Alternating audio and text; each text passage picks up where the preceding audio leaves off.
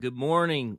Good morning. It's Monday, a new week, the 10th day of July in the year of our Lord 2023. I'm JD Walt, and this is your wake up call. Let's begin today locating ourselves in the presence of God, which is at the feet of Jesus, the resurrected Lord of heaven and earth. He's at the right hand of God. He's physically embodied in the heavens. We're not praying to an invisible God here, but to our Lord who is unseen, right? You know the difference between invisible and unseen. Like right now, I can't see you, but you're not invisible. Right now, I can't see Jesus. But trust me, he's not invisible. He is enthroned at the right hand of God in the heavens. Very important to understand this. This is the whole doctrine of the ascension.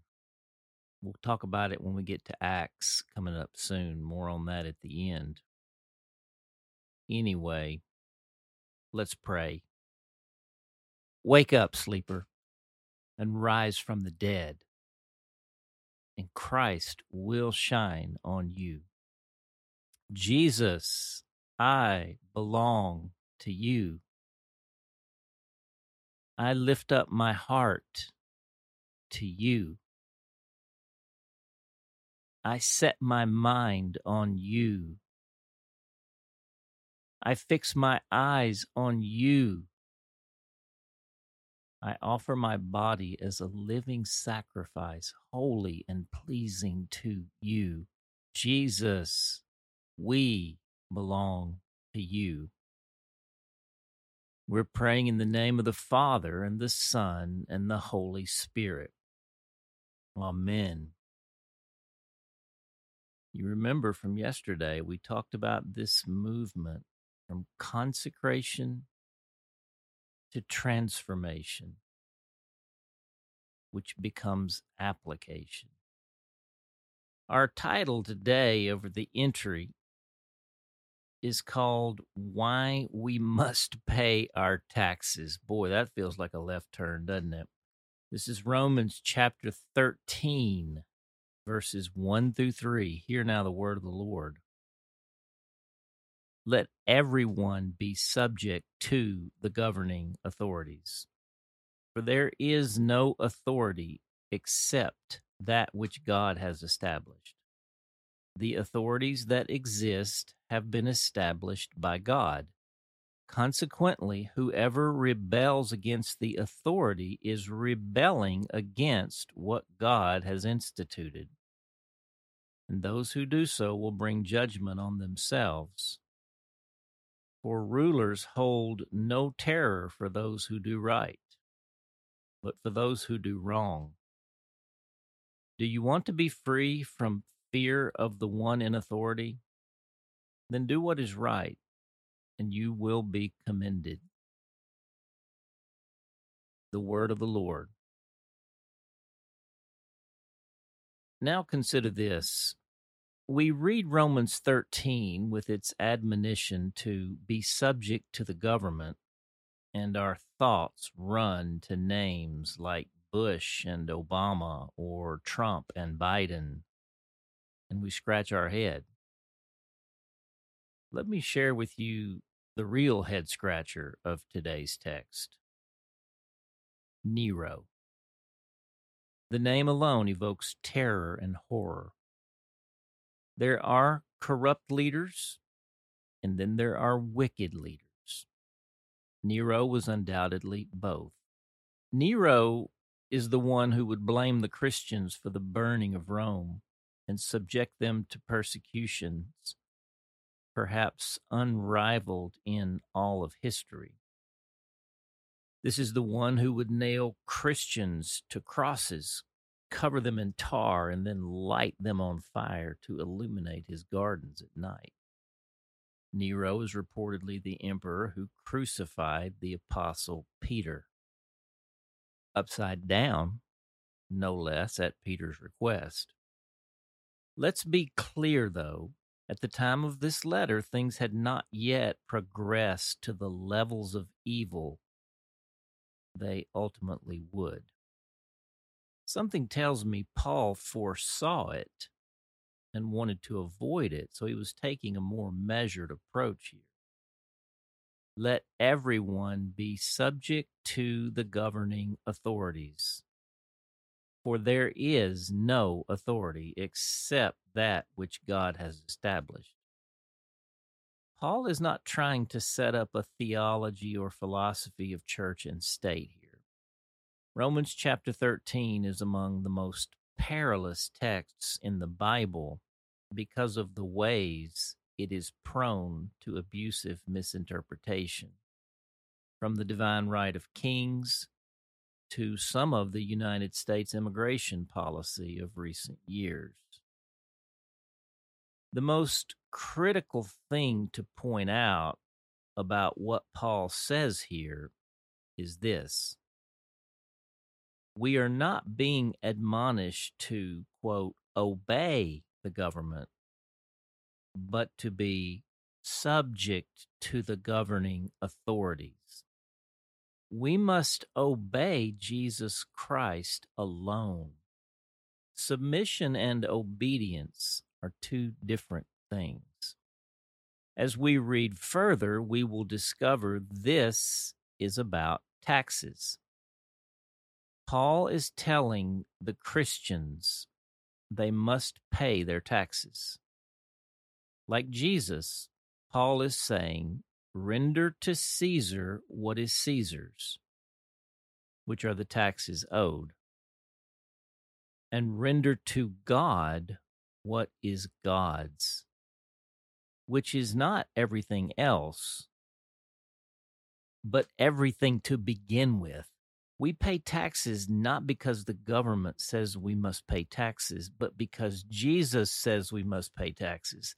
And Jesus says we must pay taxes because, as Paul writes, the authorities that exist have been established by God.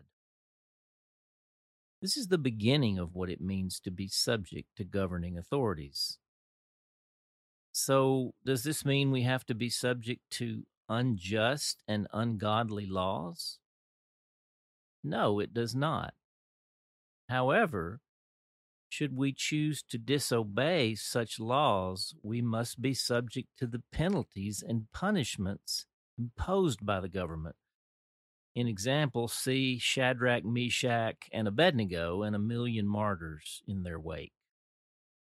To say Jesus is Lord explicitly implies Caesar is not Lord.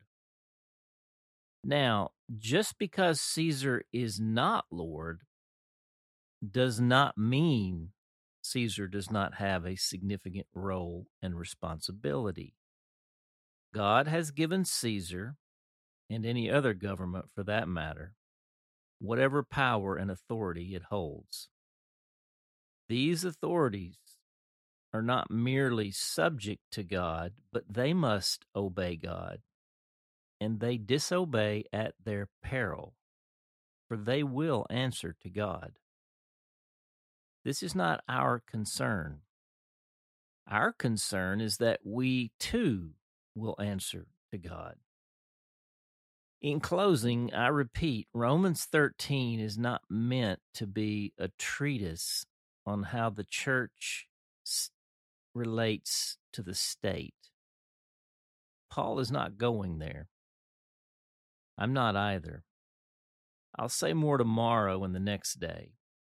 You already know this whole thing is a minefield. And let's not blow ourselves up, okay? Let's just pay our taxes and keep the peace. We have a much larger job to do as the body of Christ than any government can conceive of. We are sowing a kingdom. We are sowing for a great awakening. The prayer. Abba, Father, we understand the need for government, and even that it is instituted of God, and yet we struggle mightily with bad government. We struggle profoundly to submit to bad and especially wicked government. And yet we confess that what we see as bad government bears no comparison to what those first Christians endured. We begin with this: Jesus is Lord, not the government nor the governors. In Jesus' name, we will submit to them by the power of the Holy Spirit. We trust you, Father.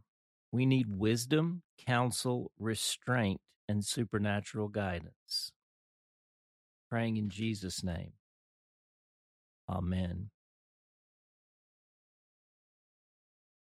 The question: how do you understand these teachings of Paul and Jesus for our contemporary context? Where do you struggle with them? Do you see the potential pitfalls of the church joining in league with the government? And for our hymn today, we're going to sing the great battle hymn of the Republic, Mine Eyes Have Seen the Glory. It's hymn number 283 in our seedbed hymnal, Our Great Redeemer's Praise, and you might want to stand for this one. Mine eyes have seen the glory of the coming of the Lord. He is trampling out the vintage where the grapes of wrath are stored. He hath loosed the fateful lightning of his terrible swift sword. His truth is marching on. Glory, glory, hallelujah. Glory, glory, hallelujah. Glory, glory, hallelujah. His truth is marching on. I have seen him in the watchfires of 100 circling camps. They have builded him an altar in the evening dews and damps. I can read his righteous sentence by the dim and flaring lamps. His day is marching on. Glory, glory, hallelujah. Glory, glory, hallelujah. Glory, glory, hallelujah. His truth is marching on. He has sounded forth the trumpet that shall never call retreat. He is sifting out the hearts of men before his judgment seat. Oh, be swift, my soul, to answer him. Be jubilant, my feet. Our God is marching on.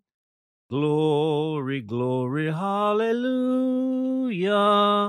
Glory, glory, hallelujah. Glory, glory, hallelujah. His truth is marching on. In the beauty of the lilies, Christ was born across the sea, with a glory in his bosom that transfigures you and me. As he died to make men holy, let us die to make men free, while God is marching on. Glory, glory, hallelujah. Glory, glory, hallelujah. Glory, glory, hallelujah. Our God is marching on. Amen. Well, that doesn't get your blood moving. You need to back up the recording and sing it again. And something tells me I think I may have skipped a verse there. I can't. I just got kind of lost in it, folks. So if I did, I apologize, and I'll make it up to you later. Listen, I've got a quick PS for us today. It's about our next series on the Wake Up Call. You've already heard, or maybe you missed it. We're going to be doing the Acts of the Apostles in our next series. We'll go all the way from chapter 1 to chapter 14. We're going to start this thing on August the 14th, a little over a month away. It'll take us all the way up to just before Thanksgiving and Advent. So it's going to be it's going to be a riveting journey. That is the history of the first church and churches from the day of Pentecost, from the ascension to the day of Pentecost, to this unbelievable story. And I'm so excited to get to help narrate that with you. We'll do a chapter a week as we've done through Romans. And here's what I wanted to point out to you. We've got a new and improved Wake Up Call journal ready to send you on Acts chapters 1 through 14. Now, this is not, what I'm writing every day. That text comes out later. This is the biblical text, plus room for reflection and prompts on engagement with the text. That's the most important things, guys. Not what I'm saying here, what the Bible's saying, and how the Holy Spirit is interpreting and infusing and informing you. And I'm just a voice just like you.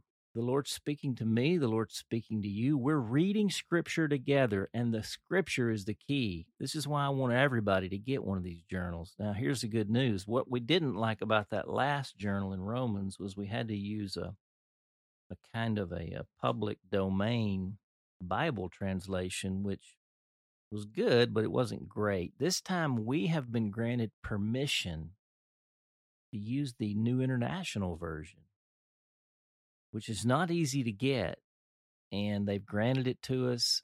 And so the same version that appears in the daily email will also be in the journal. And then there's going to be also a lot of helpful information that you may not know about Acts that will unfold through the thing. And it's just, it's going to be a beautiful piece too. So I'm going to be talking about it this week and maybe some next, but order your copy. The link is in today's email. And certainly it'll be a blessing to you. Certainly it'll be a help to our little company, Seedbed Sowing for Great Awakening. And I just want to urge you to do it. This whole project, the Wake Up Call, before it, the daily text, the whole thing is about reading Scripture together as the people of God. So let's call that a day, and I will get my seeds. You're going to get your seeds. We're going to head out. It's a new week. It's Monday. A lot of people are singing the Monday blues. No, sir, not us. We're like, Jesus is risen from the dead, and he'll raise you up too. Wake up, sleepers, right? I'll see you out there on the field. For The Awakening, I'm J.D. Walt. We hope that today's entry challenged and encouraged you. And thanks for listening to The Wake Up Call, powered by Seedbed. Be sure to share this with a friend, leave us a rating, and subscribe wherever you prefer to listen to podcasts. Find out more and join the movement by visiting our website at seedbed.com/wakeupcall.